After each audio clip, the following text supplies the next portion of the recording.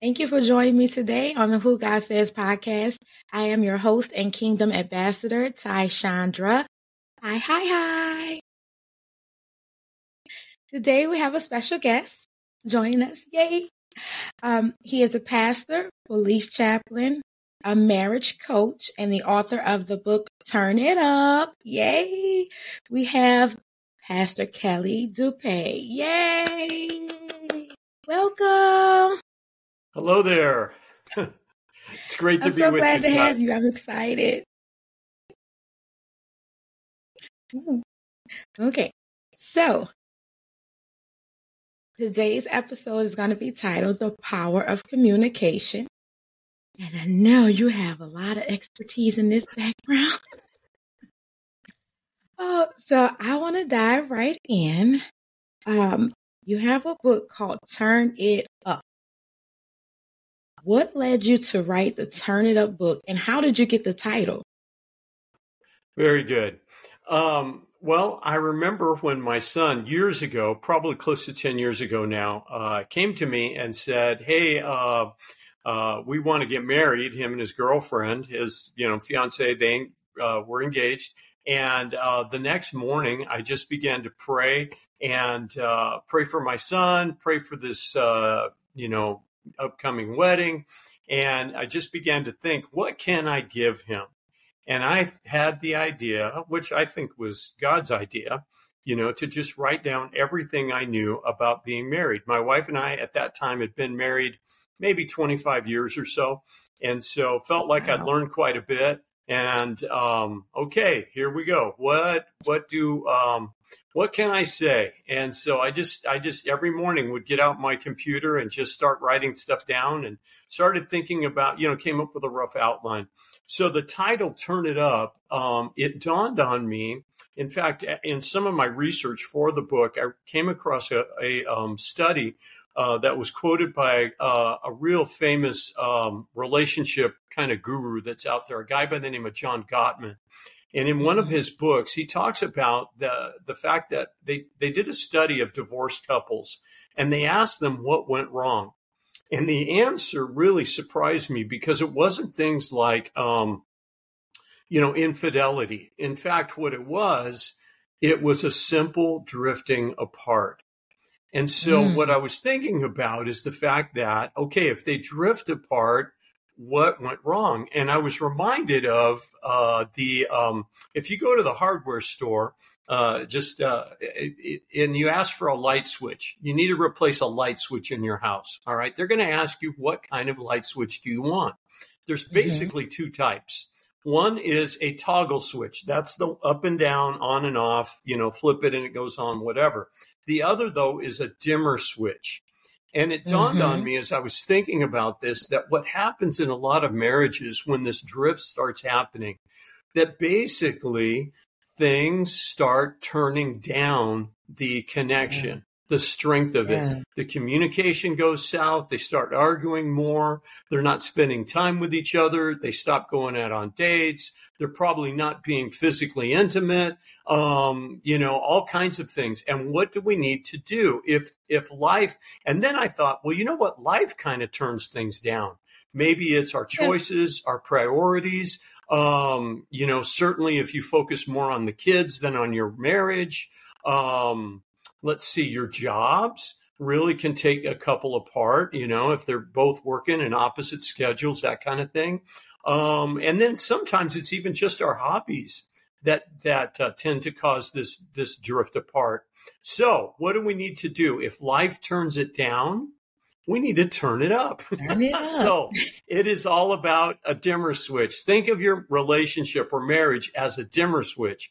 And if you start drifting apart, what can you intentionally do to turn it back up, to have that strong connection and a great relationship that you really want? So that's where the title came from. And I've had just a lot of great feedback on it. People have really told me how helpful it's been. Had one guy say, well, if I want finances, I'm going to go to read Dave Ramsey's book. And he named off several different authors. And he said, but if I want to learn how to be married, I'm going to go to Pastor Kelly and read his book, awesome. Turn It Up. So Yes. anyways, I was very encouraged by that. That's awesome.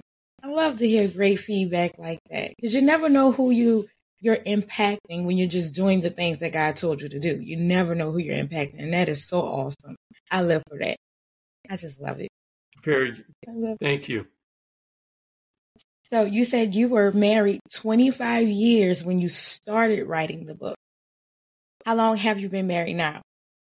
Well, my wife and I 2 weeks ago celebrated 36 years of marriage. It was actually, now that I think about it, because my son was probably 27 or 28 at the time. So we were, maybe it was closer to 30 years being married, not 25, if I want to get my math right. But anyways, we just celebrated 36 a couple of weeks ago.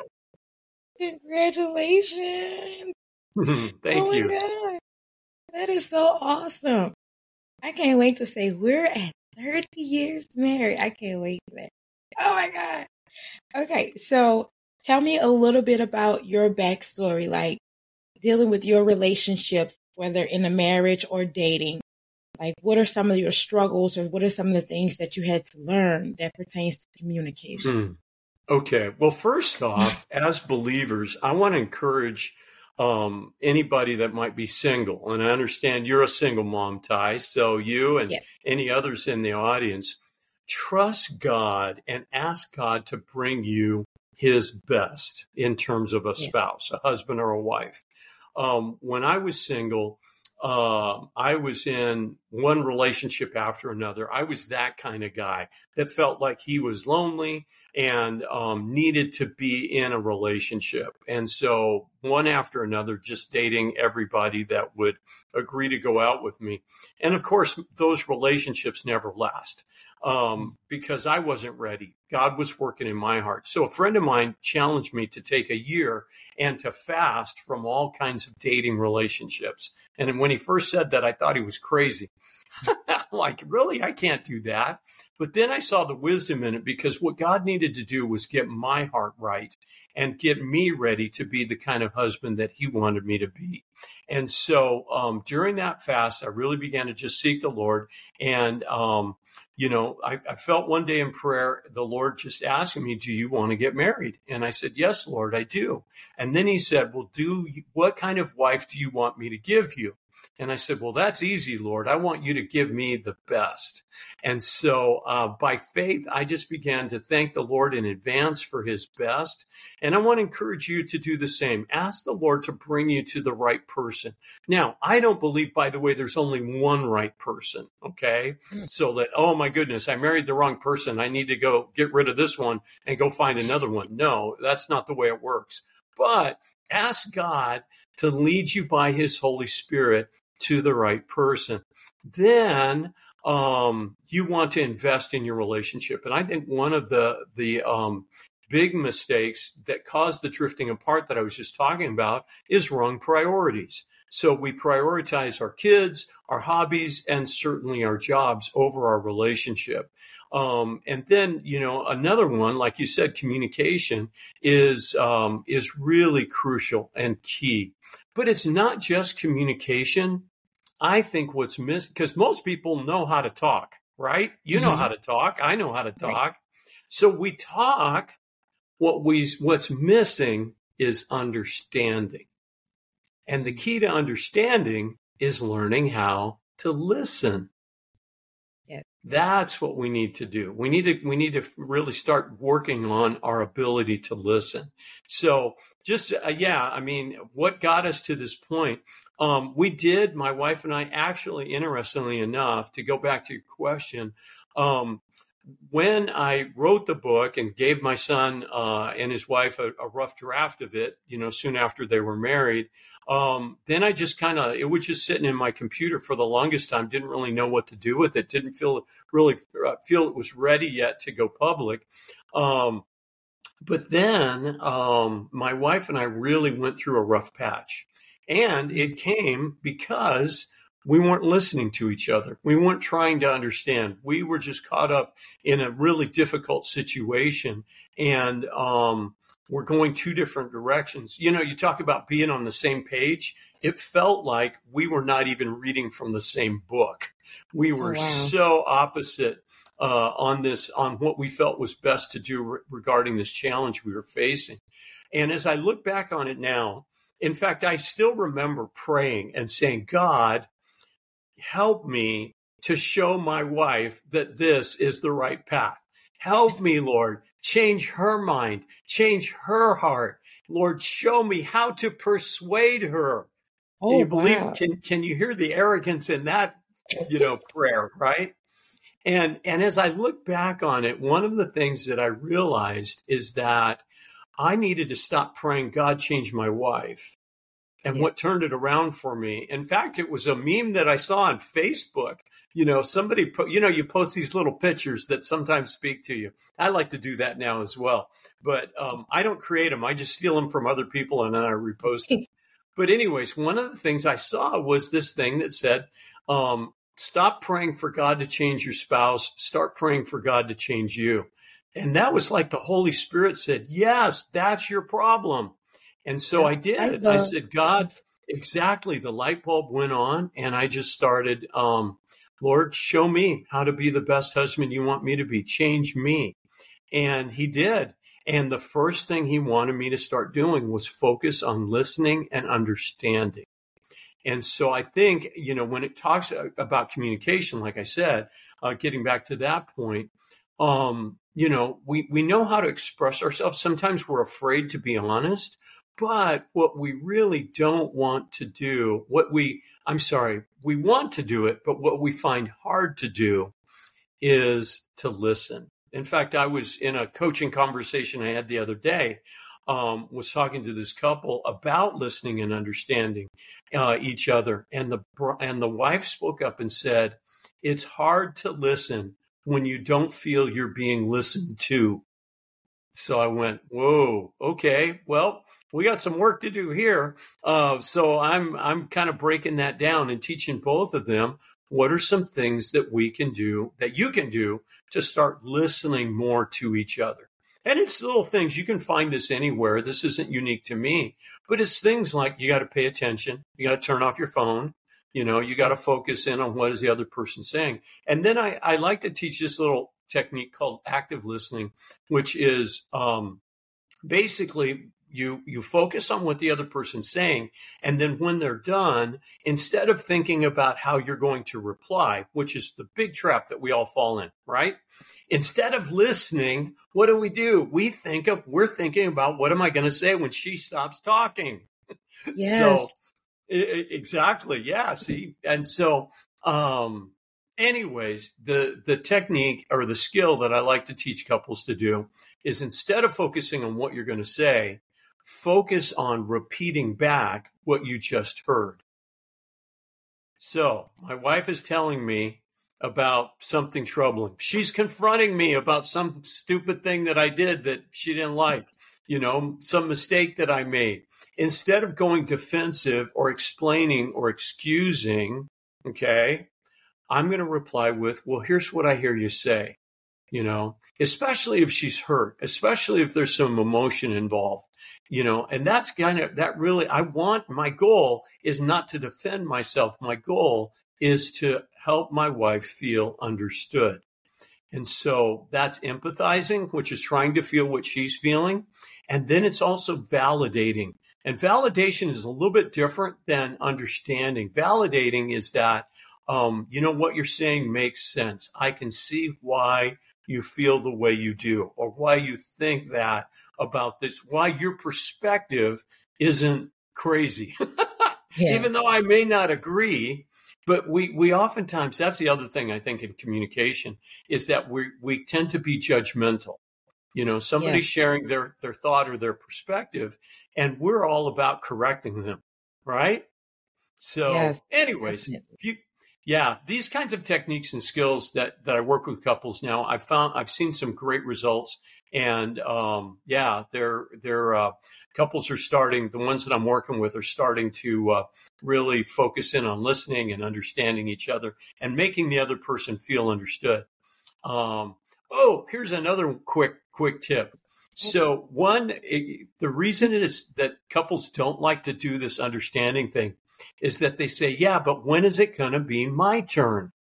So there needs to be kind of this agreement that when my wife is expressing herself and I'm focusing on helping her feel understood, that then when she does feel understood, it's my turn.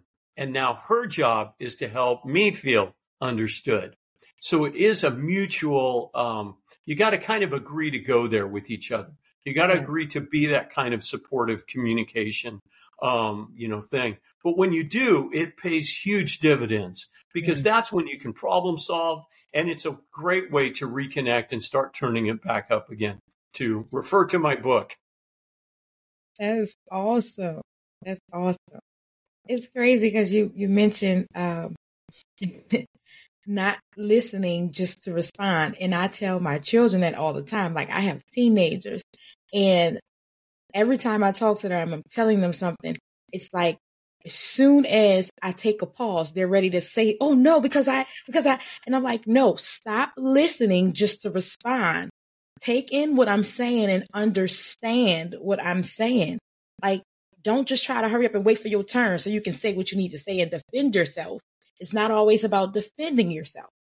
Sometimes it's just about understanding so you can know the proper way to continue or to move forward.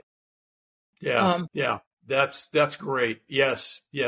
And if you teach, you can teach this skill to your kids, your teenagers. Maybe if you have younger ones, it might be a little bit hard for them to grasp. But that skill of, you know what, let's try this. I'm going to tell you a story, and you can tell them any story, okay, maybe from your childhood.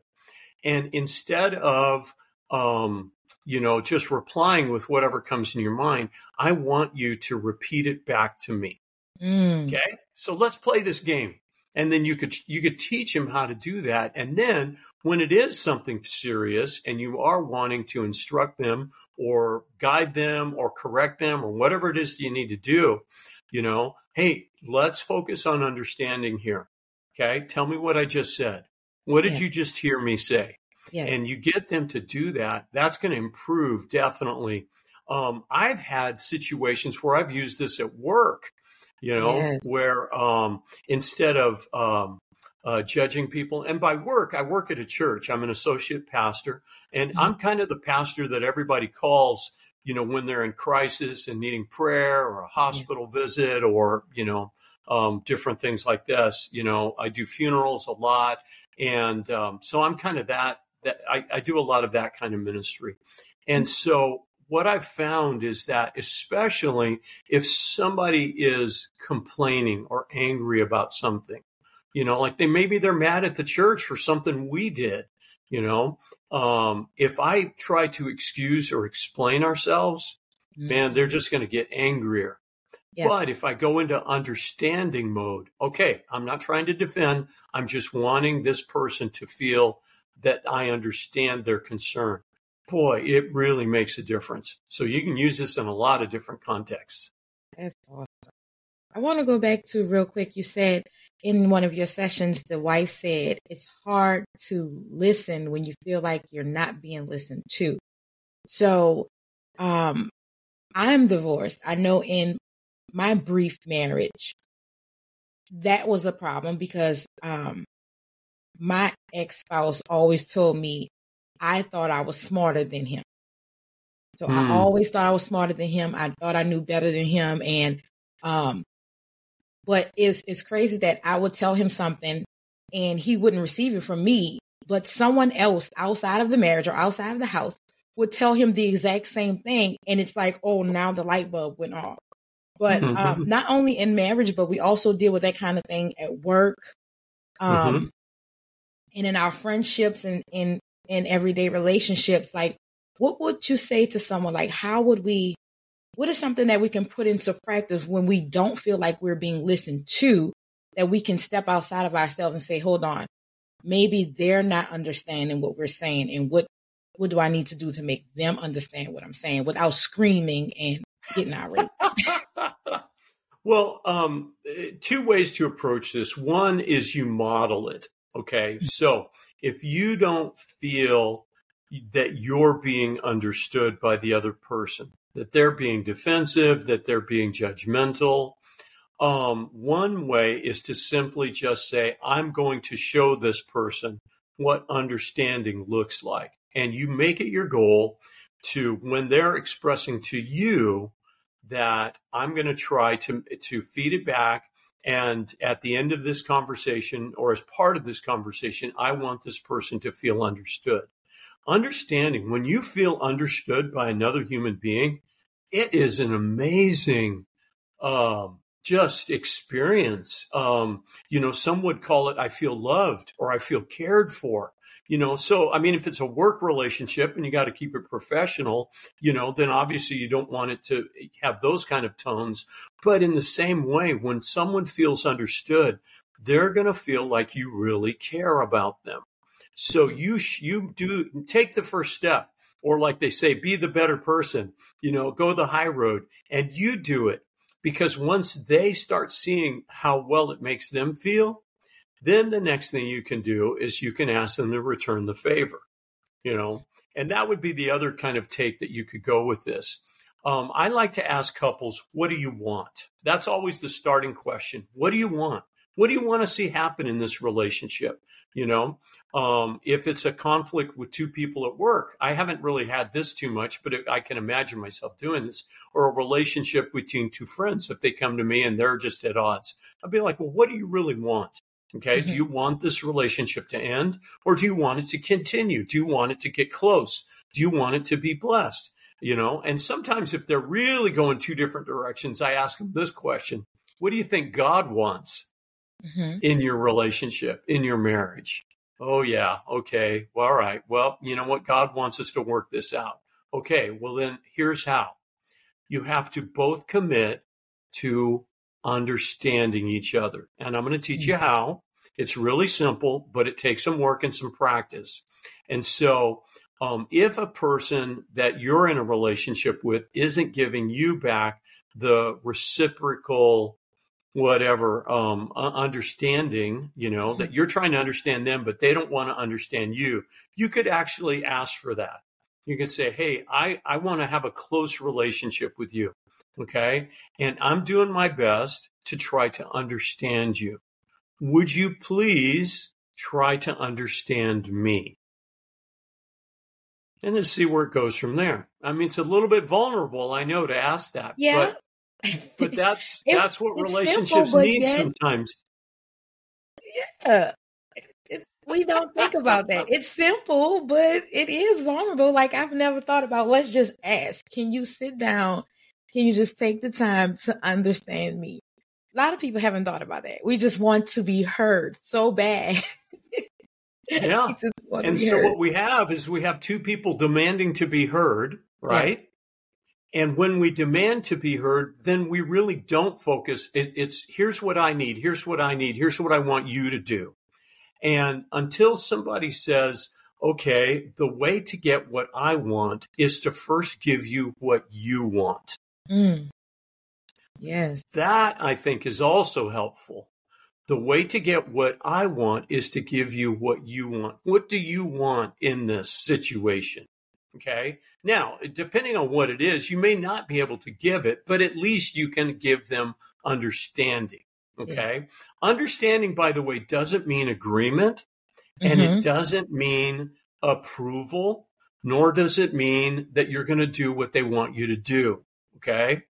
It simply means you want them to know that you understand what they're asking for. Does that make sense? Yes. It makes a lot of sense. Yeah. And that I think then is helpful as well, because then if you're saying, okay, what do they really want? They want to be understood. All right, I can give them that by just focusing on their needs, on their concerns, on their struggles. And sometimes this understanding skill is beyond some people's capability. The narcissist, it's all about them. It's not about you. So if you're in a relationship with that kind of person, there might be some other strategies, but by and large, if you're in a relationship or a marriage with two more or less healthy people, and let's face it, we're all messed up just in different ways. That's why we all need Jesus, by the way. Right. But at least if there's a little bit of emotional health and emotional self-awareness, then there can be this place of, okay, I'll put aside my desires in order to focus on understanding yours. And so most people can do that, but you got to set it up. And, I always think, like Jesus said, that he came not to be served, but to serve and to give his life as a ransom for many. That's Mark 10:45. So Jesus came not to be served. I think in our relationships and marriages, it's helpful to say, okay, I'm in this relationship to serve. What can I do? How can I understand? And then if I'm doing something that my spouse doesn't like and they express that to me, well, then I can maybe make some changes. Maybe I can do it differently or do it in a way that's not going to be, whatever, offensive or troublesome to them. Yeah, that's all. We have a question from the audience. How do you work through mirroring one another's trauma? I'm not really clear what the term mirroring means, but let me give it a stab. Okay. So as a police chaplain, I have been involved with people who are in different stages of trauma. Sometimes the trauma is immediate. Like I remember having a conversation the day after this family, their son was out driving on his way to the gym and was in a fatal car accident, and he was killed by a man who was actually fleeing because he robbed a store over some, alcohol. He robbed this grocery store and he was running away. The police weren't chasing him. It was the security guard from the store, which was probably the wrong choice, but nevertheless, I'm talking to this family the next morning, like less than 12 hours later. I've been called up to talk to families who've, had a child that's been murdered or a son or a daughter, just different. So I've had those kind of experiences. And so often when when we're dealing with trauma, what I've found to be helpful is to just let the person tell their story, not really to mirror it, but to just let them process it. And grief works the same way. When someone's grieving and working through the emotions of loss, which are anger and sadness, then, it's helpful to just listen to them and let them express it. One thing I do have to remind myself, however, is that their crisis, as much as I want to empathize with them and feel with them or try to feel what they're feeling so that I can understand, I do remind myself that their crisis is not my crisis. Mm-hmm. So I don't want to over-identify and take it home with me. That's just a little bit of a, so sometimes when you're talking about mirroring, if kind of what I think the person's asking for is, what if someone's telling you about your trauma and it triggers your own feelings of trauma? If that's what they're asking for, just realize that the way to help that person deal with their trauma is to let them verbally process it by talking about it. But you don't need to take it in as your own trauma. And if it triggers something inside of you because you can relate to a memory that's similar, then ask for equal time. Hey, can I share with you what happened when I was 6 years old? Or when I, whatever, or when I was on this date and this guy, whatever, tried to rape me, whatever the trauma might be. But listening, here's another key I hope your listeners really realize. When anyone you care about is struggling emotionally, and it could be anything from a little trauma to a huge trauma or work challenge or whatever, the best way to help is to listen. Yeah. We think, I think, as Christians, that God can only use us when we're talking, right? Hey, God used me today. I got to share my faith. Or God used me today. I got to give some advice to somebody. Well, if they want the advice, yeah, absolutely. But let me assure you that God uses us when we listen and when we're Yeah. there and in our presence with them. In fact, that was another thing that it really opened up my eyes when I went through the training to become a chaplain, is that they talked a lot about having the ministry of presence. And that ministry of presence is just being with someone in the most unbelievable traumatic situation that you can imagine. And I've done that, and it's hard. I don't want to make it sound like it's easy to do. It's very draining emotionally. It's very taxing, and I have to then get help myself, depending on the situation. Later to process the trauma that I experienced by helping someone with their trauma. So that happens too. But when you're husband or wife, getting back to the kind of marriage and communication, it's learning that the best way that I can help my wife is to listen to her as she processes her pain. And a lot of couples don't understand how to do that. Especially, I think guys really struggle with this because we go into fix it mode. Okay, my wife has a problem. Here, let me tell her what she should do. In fact, that's the other thing I tell couples not to do. Don't put shoulds all over each other. Well, you should do this and you should do that. But yet we want to help because we love the person, that we're married to. We want to ease their pain. We want to help them deal with it. But the worst thing to do is give advice when they're not ready for it and not asking for it. Because notice this, when you start talking, who stops talking? It's the other person.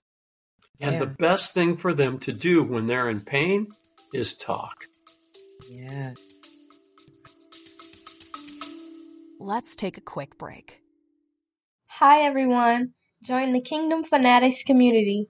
Get exclusive content, green room access with our guests, and more. Visit our website at whogodsays.com.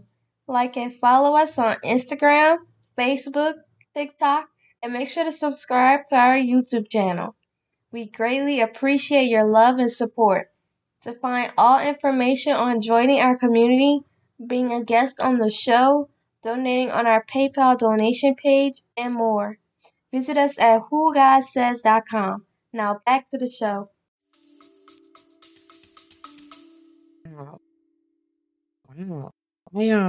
I like that you said God can also use you with just your presence. I said this in a previous episode, but I was at a bar one night and there was a lady walking past the bar and she looked really upset. And I was like, "Hey, do you need a hug?" And I gave her a hug and she just started bawling her eyes out. And she was like, she just got off of work or she got fired or something. She broke up with a boyfriend. It was like a mess of a day. And I just stood there and just let her talk. And the other people at the bar was like, "Do you know her?" I'm like, no. But I just let her talk. And she was like, "Thank you so much." I was like, "Okay, no problem." I just felt like she needed a hug. And I mean, I'm that type of person.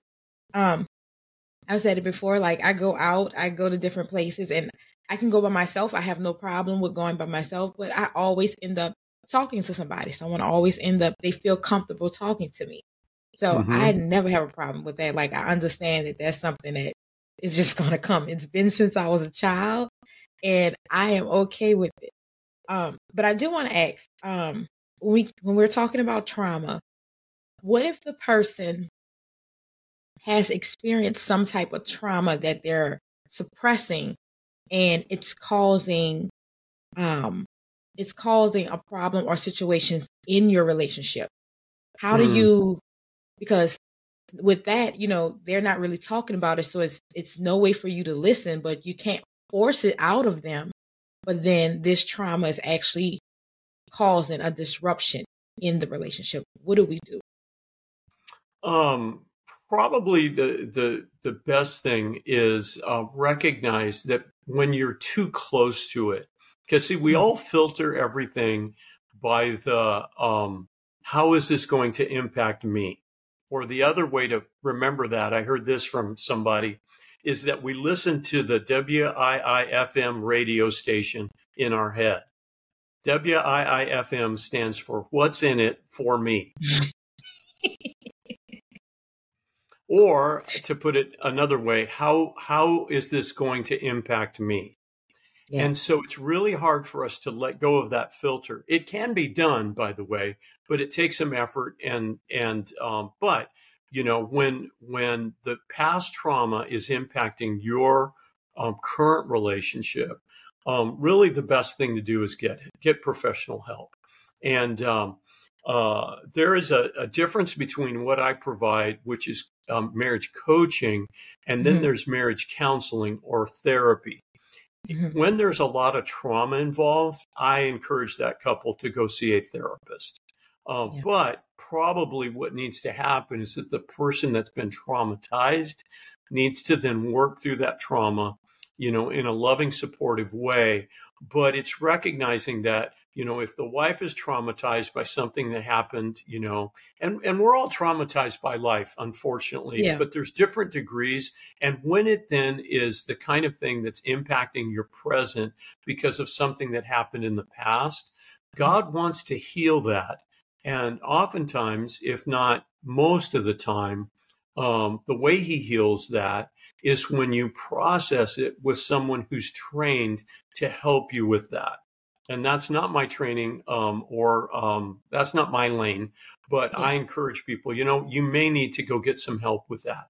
Now, as you're going through that, if you want to talk about how to communicate or how to, solve issues between the two of you, that's more what I deal with.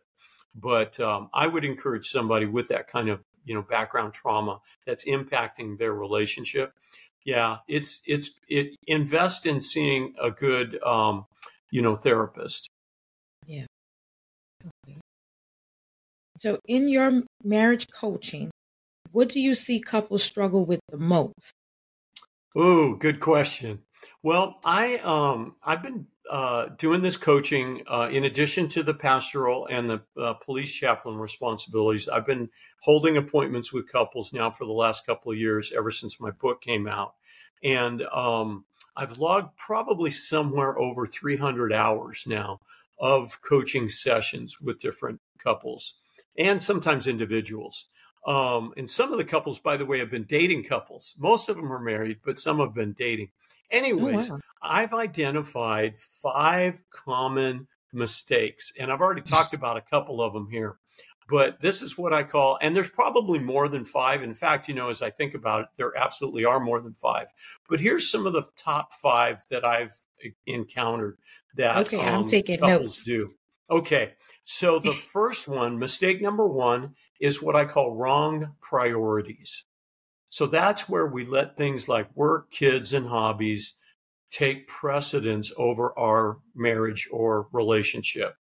Okay, so you're spending all your time at work. Okay, police officers fall into this trap a lot. Okay. Oh yeah. Yeah, partly because they're, like I was talking with another chaplain yesterday from the Los Angeles County Sheriff's Department, and he serves a sheriff's station here in our area, and I'm in a local police department. Anyways, they have mandatory overtime, so these deputies are being required to work overtime. And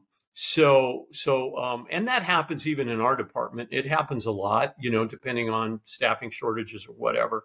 But if you're working all the time and you're never spending any time with your wife or your husband, that's a wrong priority. And if you have to, you have to. But then as things change, what happens is then it becomes a choice and it's not a demand. So anyways, that's where it becomes a mistake. The other one we've talked about a lot, but it's not listening. Or it's listening to reply, not listening to understand.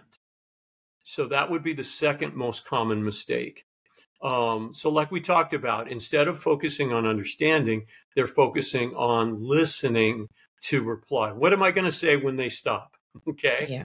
Yeah. Third mistake See if any of your listeners can relate to this one. Exploding with anger. Yeah. So what happens? I can. I can too. I've made this mistake a lot. I So can. when and we're always going to do things that hurt the person we love. We're messed up. We need Jesus. We're all in process. God's working Yeah. on our hearts. But I'm going to do things inevitably that's going to make my wife mad. She's going to do things that's going to make me mad. Okay. And so what do? We go into we start venting that anger. And if they respond with defensiveness, or if they start, as a defense mechanism, they start fighting back. Okay. Yeah. What happens then is that this conversation now becomes explosively angry. And when it does, nothing good is going to happen. In fact, the only thing that you're going to do is you're going to hurt each other, and you're going to make the problem worse. So the answer here, the solution, I should say, to this mistake is to learn how to calm down first. The Bible says, don't let the sun go down on your anger. Okay. But it also says, in your anger, don't sin. It's the same verse. I misquoted it. In your anger, don't sin. Don't let the sun go down on your anger. So I always used to think, well, that means you got to resolve the problem before you go to bed. I don't think that's what it means anymore. What I think it means, because it doesn't work, okay? When I've tried to resolve an issue and my wife is still angry or I'm still angry, it just makes it worse when we try to force that conversation. What you can do, though, is you step away, okay? You call a timeout. And now a timeout, here's the big fear, by the way, in a timeout, is that people think, well, then we're never going to talk about it. We're just going to try to sweep it under the rug and keep going. No, a timeout is, we're not going to talk about this now, but we're going to calm down and then we're going to come back and talk. Okay. Yeah. So it is a promise to return. And if it's not there, then there's another issue. But what you do on a timeout, I always tell couples to do this. And once again, I learned this from the cops. All my police friends and the trainings that I've gone to. Have a drink of water. Having a drink of water when you're angry works like magic. Ty, the next time you're angry at your teenager and you think I'm going to be saying something or doing something that I'm going to regret later, you don't strike me as an angry person, but since you mentioned it and since we all do, just try this, okay? Walk away and just say, okay, I tell your son or daughter, I need to calm down. Give me 15 minutes. And you walk away, have a drink of water. It will immediately calm you down. And what it does is that it resets your brain, okay? So this is the little physiology lesson that I learned. The front part of your brain, okay, is the place where you make all your decisions. That's the way God made you. The back part of your brain is the more primitive part, and what it's called is the amygdala. This is called the prefrontal cortex. But here's what happens. This part is fight or flight. I'm either going to fight back or I'm going to run away, right? Okay. So when you get angry, I don't mean just feel angry. When you start exploding with anger and your anger builds and now you're just venting it, okay, what happens? The blood flow, believe it or not, shifts from this part of the brain where you think clearly and you're able to make a good, reasonable statement. And now you're in this back part and you're either attacking or you're running away. So when you have that drink of water, it just kind of slows this down and reconnects you with your part of your brain that says, okay, let's think about this. What do I need to say to make this better? Okay. Instead of grounding your son for the next 15 years or whatever punishment you feel like doing, right? Let's think about. I have 2 teenage girls. Oh, you have 2 girls. Okay. Yeah, that is true. That would be crazy. Yeah. And so, before you start grounding them for life, right? Just have a drink of water think about, okay, what do I need to address here? What, and then seek to understand their side of it as well. I think that that's always key. But then you can come back and say, and okay, so may I go into parenting? I have a parenting course, by the way, as well. Mm-hmm. Yeah. So here's the two mistakes that I think, and I'll get back to my 5 marriage mistakes, but can I just comment on this one? Okay. 2 mistakes that I think parents make with their kids when they're disciplining them is too much talking and too much emotion. Ooh. If your daughter disobeys you, crosses a boundary, you said, don't do this, and they do, okay? You need to think about it, need to pray about it, ask God for wisdom, okay? And then without getting angry, you need to come back and give her the consequence of her choice.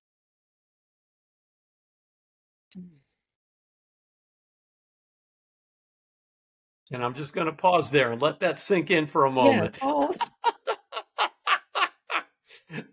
So anyways, and I'm not trying to tell you what to do, by the way. I'm just giving you a suggestion. Please understand. But that I think it, and then we treat our spouse, our husband, our wives like a kid, and I've heard this, I feel like my wife treats me like one of the kids. And, in fact, I had this one husband, he tells me, my wife goes into mom mode with me.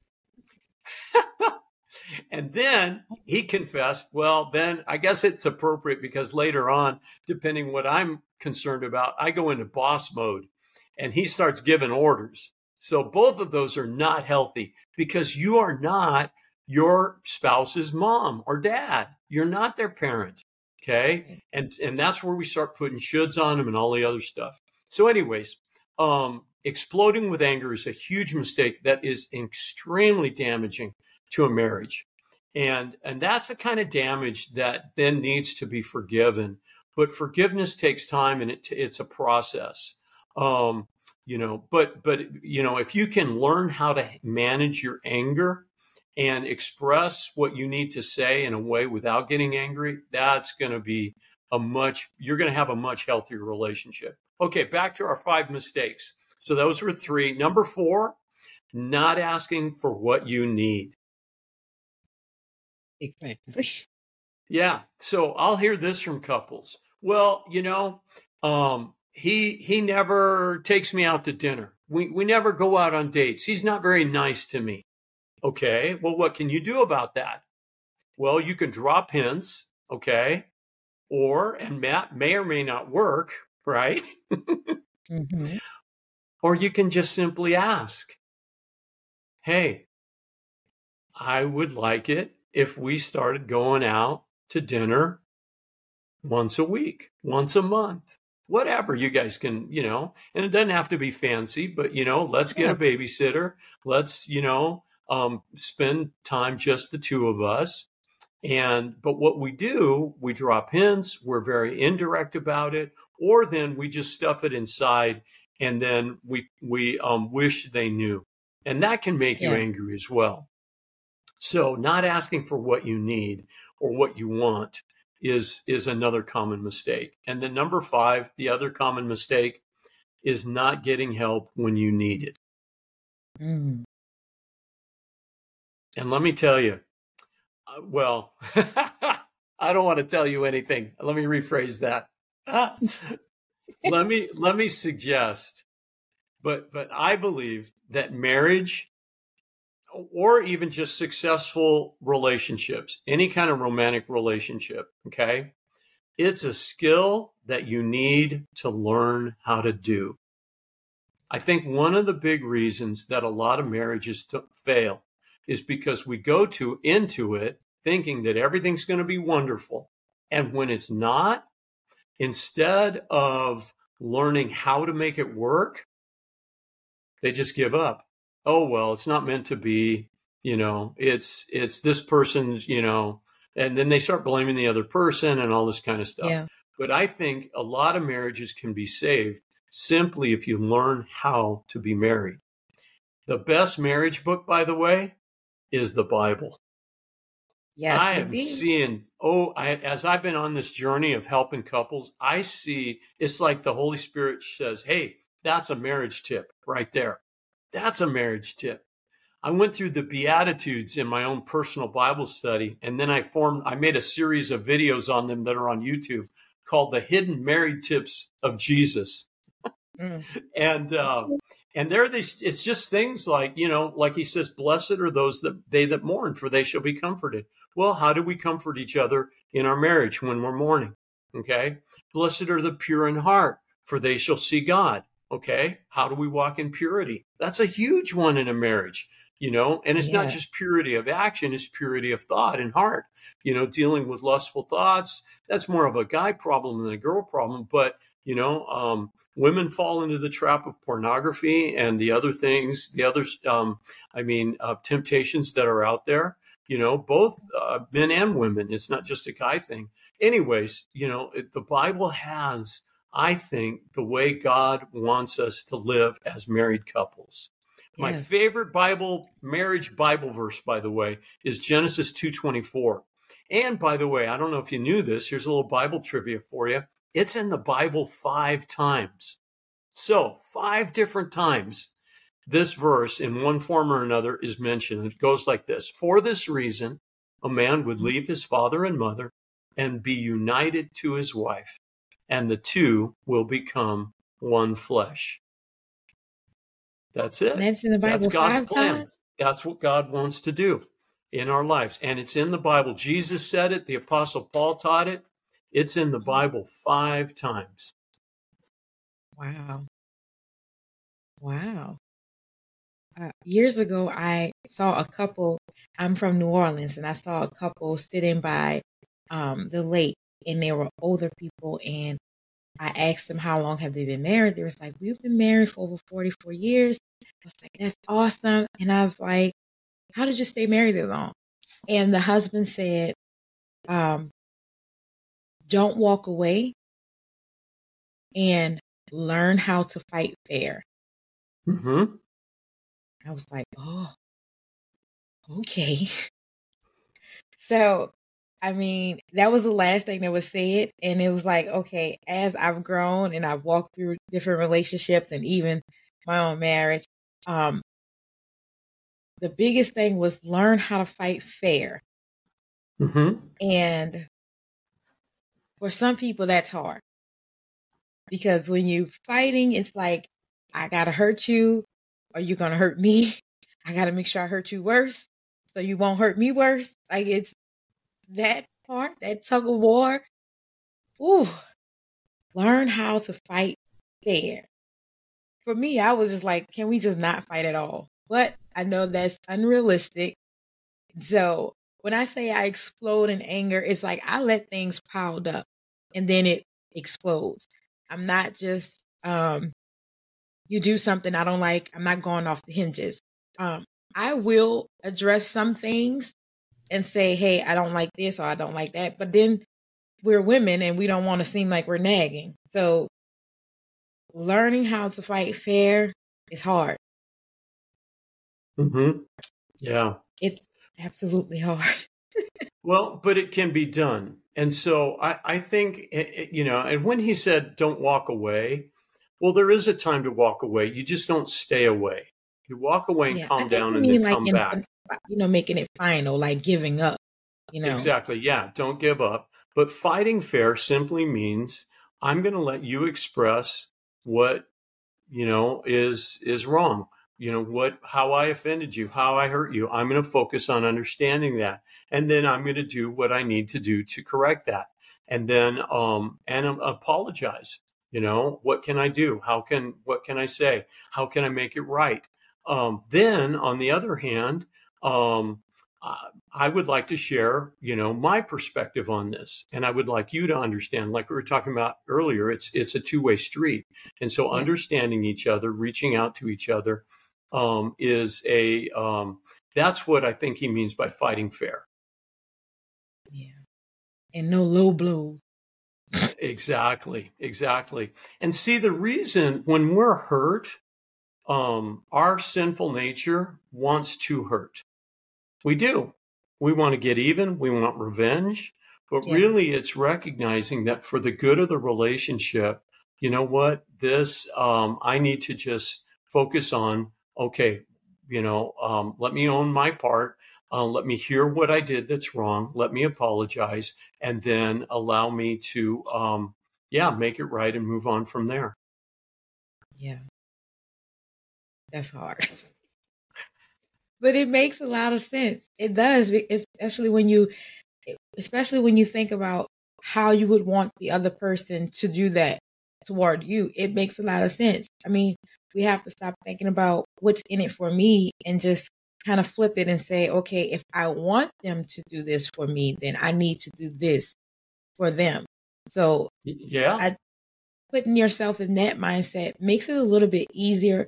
But when you've grown up with seeing these things where people are like, ooh, he just said that. Ooh, she said that. They didn't need to say that. It's like, you get kind of scared and you're like, okay, we're arguing. Should I say it? Should I say it? Should I say it? Mm-hmm. And that's where, I think sometimes, it's like you call a timeout before it reaches that place of explosive anger. And then you walk away and then you calm down and you script. You can write out, here's what I need to say. Okay, here's what I need to ask for. Here's what I need. And I give couples little scripts. And one of the scripts is, I feel or I felt angry when you, and then you say that. And if they say something that's inappropriate or hurtful, call them on it. Hey, wait, time out. I'm sorry. That really offended me. And I'm not going to let you be, I'm not going to be your emotional punching bag. I'm not going to let you just, call me names. Let's have a good discussion here. Let's calm down and let's come back. If we want to make this relationship work, it takes setting boundaries. It takes respect. It takes mutual love. And love is all about, I don't want to hurt the other person. And if you're in a relationship with a person that's hurtful, well, then you need to set some boundaries and not let them hurt you in any way. And certainly if they're hurting you physically, then the boundary needs to be some space. You need to separate yourself from that person until they're able to get that under control, because it's never right or okay, for them to physically abuse you. On the other hand, if they're verbally abusive, you can set a boundary with that as well. I want to have a good relationship with you, but when you get angry and start calling me names, I cannot do that. I will not let you do that. And I need you to, maybe we need some help. Maybe you need some therapy to work on your anger issues. But I'm not going to let you do that. I'm going to stop the conversation and walk away if you're going to call me names. And setting those kind of healthy boundaries can also be really necessary, and it's healthy for a relationship. And I think that's part of fighting fair. Let's resolve the issue, not just sweep it under the rug or then go into that explosive anger area. And oftentimes that's where you need some help. Like I said, either from a coach like myself or from a therapist. So coaching, by the way, is a lot about teaching couples skills and helping them use the skills. And so that's kind of what I see coaching as, whereas therapy is a lot about, okay, let's uncover the past hurts and deal with those. And then, and that has a place as well. It's just not what I do. Yeah. Yeah. How do you advise couples or like marriages or either people who's in the relationship looking for marriage? How would you advise them on creating this type of safe space at home where they can communicate authentically and intentionally to have those conversations where, look, you hurt me? What can you advise them to do to create those spaces? Well, first off is you need to get a new game plan. You need to come up with a new strategy and admit that perhaps what we're doing now isn't working. We're hurting each other. We're hurting our marriage. We're going in the wrong direction. We're getting defensive, and I think we need some help. And so if depending on if some couples I've heard of can do it themselves, but that's where getting a coach, like myself, is like, okay, let's figure out a way where we can create this. Tell me what's going on is usually the first question. Tell me what you want. What does God want? Well, we need to stop hurting each other. We need to create that safe space where we can express ourselves. Okay, well, let's talk about and figure out a way to get there. And when I get the couples on board with that, then they're able to implement some skills that would create that. And it really does take, by the way, a commitment on both sides. So the other way you could get there if you didn't want professional help is at least read a book, that's going to give you some guidance and give you some new skills in that way. So you could read a book, or there's lots of, video courses and things out there, that you could go through that would give you that input. But this is probably one of those areas where you can't figure it out on your own. Okay. Mm-hmm. You're probably going to have to learn something different in order to have a different kind of dynamic and atmosphere in your home. But you can definitely get there. I've seen it happen. I've helped couples get there. It's happened in our own marriage too. So. That's awesome. That's awesome. 36 years, right? Yep. 2 kids and 3 grandkids. Oh my God, you're a papa. Yeah, I am. Oh my God. Papa. Do they call you Papa? No, it's either grandpa, or then I have a habit, by the way, as I talk to people, to call people, especially guys, buddy. Hey, buddy, how you doing? Stuff like that. I don't know how I got into this, but I do it a lot. And so my granddaughter picked up on it. So with her, I'm buddy. Hey, buddy. And so she calls me buddy all the time, which I just love. And then mostly it's grandpa. That is so cute. Oh, well, I'm from New Orleans and we're Creole. So we have grandpa, we have papa, we have grandpere. So we have a few of them. And we have parrain. Oh. Yeah, we have a few of them. Excellent. So let the audience know where they can find your book and your services. All right. Well, here is a copy of the book just to show you that it's real. See? It's called Turn It Up, How to Have the Lifelong Marriage That You Really Want. The first section of it deals with what I call asking the connection question, which is this monitoring tool that I came up with to say, where are we at? Then I give 5 commitments to make and 5 skills to learn and to use. And the difference between a commitment and a skill is that a commitment you do all the time. Okay. Mm-hmm. A skill, by the way, is just when you need it. So I'm offering it right now at 75% off retail price.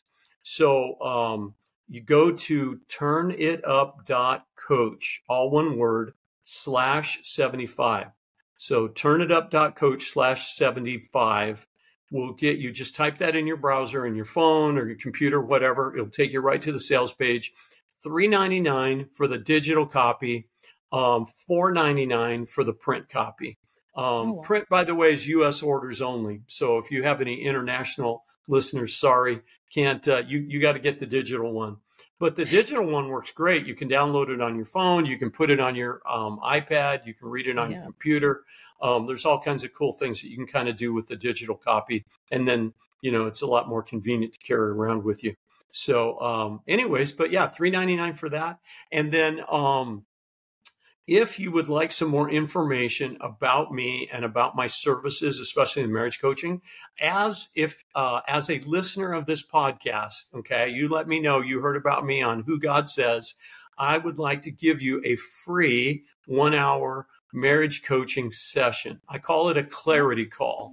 And it is, let's figure out where you're at and where you want to be and I want to give you a 3-point roadmap on how to get there, a specific game plan, and would love to give that to every one of your listeners for free. So to book that, just go to turnitup.coach. and you'll find that's my webpage, and you'll be able to, you'll say book free clarity call or schedule, something like that. And you click that and it takes you right to my calendar. So love to have you on there and love to help you any way that I can. That is amazing. All right. Got a free call here. Come on, y'all. Okay. I want to ask this question. Is your coaching, I know you said you deal with a lot of people that are dating. So, for people that are dating, what are I'm single, right? And I'm just trying to make sure that I'm in the position where I am healed, open, and humble enough to receive my husband. So what is like the number one advice you can give to someone who's actively seeking to be in a marriage as far as communication goes? Like, what would be that first step just to make sure you're going in the right direction and it doesn't turn left, Very good. So, really the thing is to grow spiritually and emotionally. Okay. So, and when I say grow emotionally, it's to just, get in touch with your own needs and your own feelings. Growing spiritually is just, church, Bible, prayer, serving, really grasp the destiny and plan that God has for your life, and just really, seek to grow closer to the Lord in your personal relationship with Him. Then, regarding emotional, get in touch with your own needs. But then I would say, especially regarding communication, learn how to use these skills. So you can take my book and the 5 skills that I have in the second part and apply them to, like I said, work situations, parenting, friendships. You can apply them in a lot of different ways. And so when you learn how to understand each other and or how to understand someone, when you learn how to ask for what you need in a relationship and you start putting those into practice, that's going to set you up to be more successful in that marriage. The other thing is when I meet with a dating couple, it's usually to help them communicate better, but I'm also challenging them to really seek God's will and pray, is this relationship God's best? Yeah. So that's the question you want to ask. If you're in a relationship, is this the best? Is this God's best? This person God's best for me? And if they are, then continue to develop it, take it slow, let God bring you closer together, and then, ask the Lord if it's His will that you would, form that lifelong, make that lifelong commitment to each other. Marriage is for keeps. It's not and dating is sort of the try before you buy phase. You get a trial run of some things. Now, there are some things you don't get to try, as you know what I'm talking about, until you get married, okay? And that, by the way, is also God's blessing, okay? I think if there's another mistake that couples make, it's that they misunderstand the value of sex. It is God's gift, but it's made and designed within the context of a lifelong commitment. And when couples get sexually involved before they're married, it creates a lot of confusion, a lot of pain. When they break up, the breakup is worse if you've been sexually involved with that person. And then, believe it or not, when you get married, couples then allow that part to they neglect it. And sex becomes something that they're too busy, or maybe because they're hurt and they're angry at each other, they just they don't, they're not physically intimate. And so if that's the case, get some help so that you can have a healthy sex life.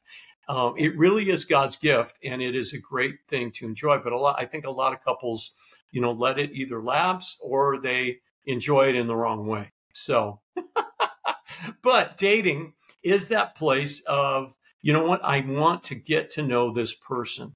Get to know them when they're stressed out. See them when they're in pain. Yes. Get to understand them. Allow those times when you've offended each other to see how they'll take responsibility for that and apologize. All of the things that they would, that you would like them to do. So anyways, yep. That makes And sense. I'm I here to call it help the you if you 50 need it. shades. I call it the 50 shades of dating. Absolutely. There you go. Yep. Yep. You got to know. I mean, you're not going to know every single aspect because you're not going to really endure everything while you're dating. But for the most part, like, I want to see how you are with your family. I want to see how you are when you're angry. I want to see what makes you happy. I want to see if there's those little things that kind of aggravate you. And then do you let it pile up? Do you talk about it? Those type of things? I call it the 50 shades of dating. Absolutely. And, do they pay their bills on time? Do they Yes. manage their finances well? Yes. Are they constantly in debt? Do they overspend? Are they, struggling with any kind of addiction? Yes. All of those things you want to see What is it. your prayer life like? I want to know it Yeah. Are they all. consistent in church? Are they, Yes. are they, serving someplace? Are they growing? All of those things are critical as you evaluate. Now, the Bible tells us, by the way, not to judge. Right. But when you're dating, your job is to evaluate. I like It that. really Don't is. judge, evaluate. Yes. Yeah. Okay. Are they growing? Are they responsible financially? Are they handling all those things you just mentioned, Ty? Exactly. You need to evaluate them on that. And, Yeah. if there's a problem, realize that they're probably not going to change once you get married. Yeah. What you see is what you get. And now they can grow, but it's going to be up to them, Yeah. that, yeah, exactly. I remember talking with this couple that when they were dating, actually, they came to me for premarital counseling, and he was 6 months sober. And I looked at her and I just said, I would not marry this guy. If you were my daughter, I would tell you, don't marry this guy until he's got at least a year. Well, they didn't listen. Not that I'm always right, but I was right that time. Yeah. And, as soon as they got married, he started drinking again. Maybe not right away, but at some point he started drinking again. And, their marriage ended up in divorce because he loved his alcohol more than he loved her. And Yes. it was really sad, but that could have been prevented. And she even told me, she said, I wish I'd have listened to you that day and just Yeah. waited and given it some more time to see if he really is committed to his sobriety. So Yeah. don't do that. Don't do that. Sometimes you can kind of, like you said, people will grow, but Mm-hmm. maybe in opinions, but sometimes if they feel like this is definitely a principle that they live by or something that they stand on, they're probably not going to grow from that.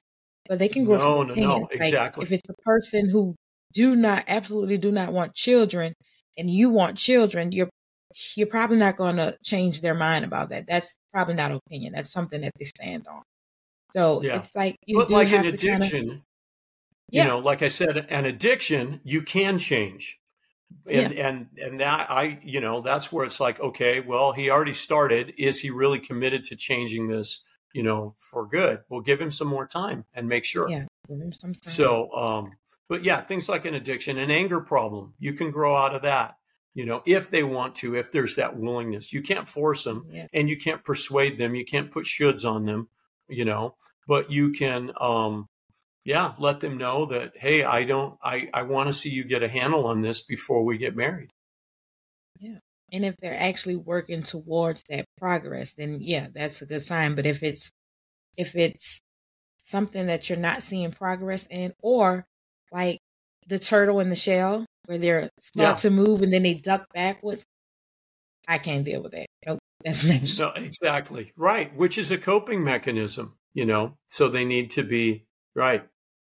Yeah, yep. Okay, I ask this question to everyone. What do you believe is your purpose? And how did you accept it?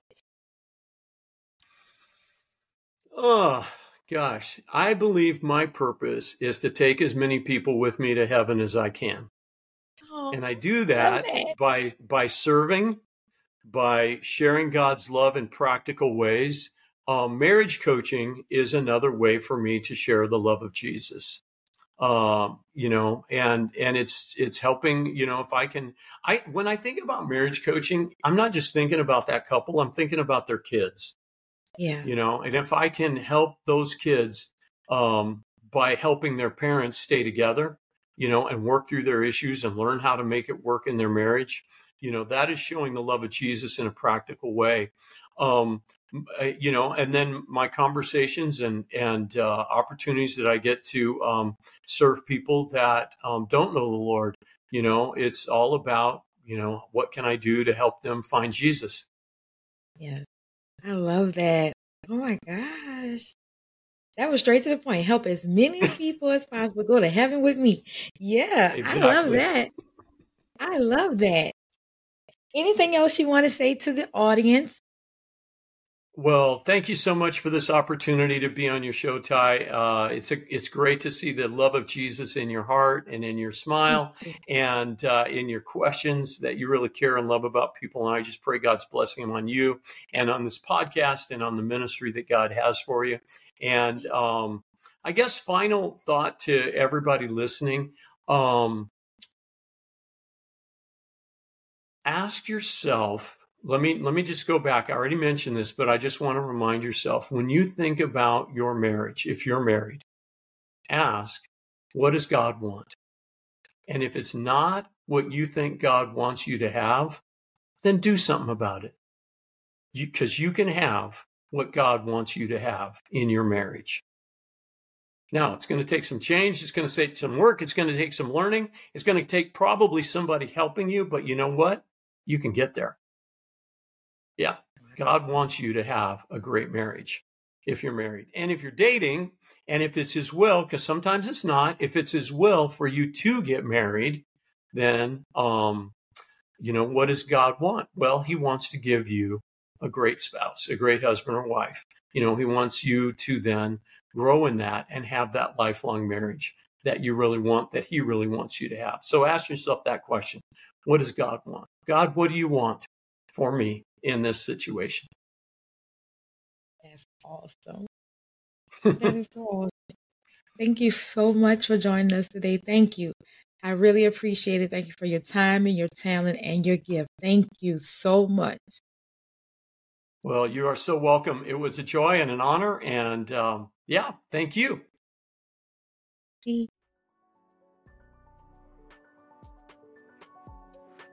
Thank you so much for hanging out with us today on the Who God Says podcast with your host and Kingdom Ambassador, Ty Chandra. Go to whogodsays.com to join the mailing list for episode premieres, upcoming guests, and more.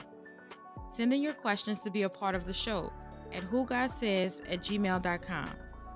And don't forget, join the Kingdom Fanatic community. Until next time, be blessed and also be a blessing.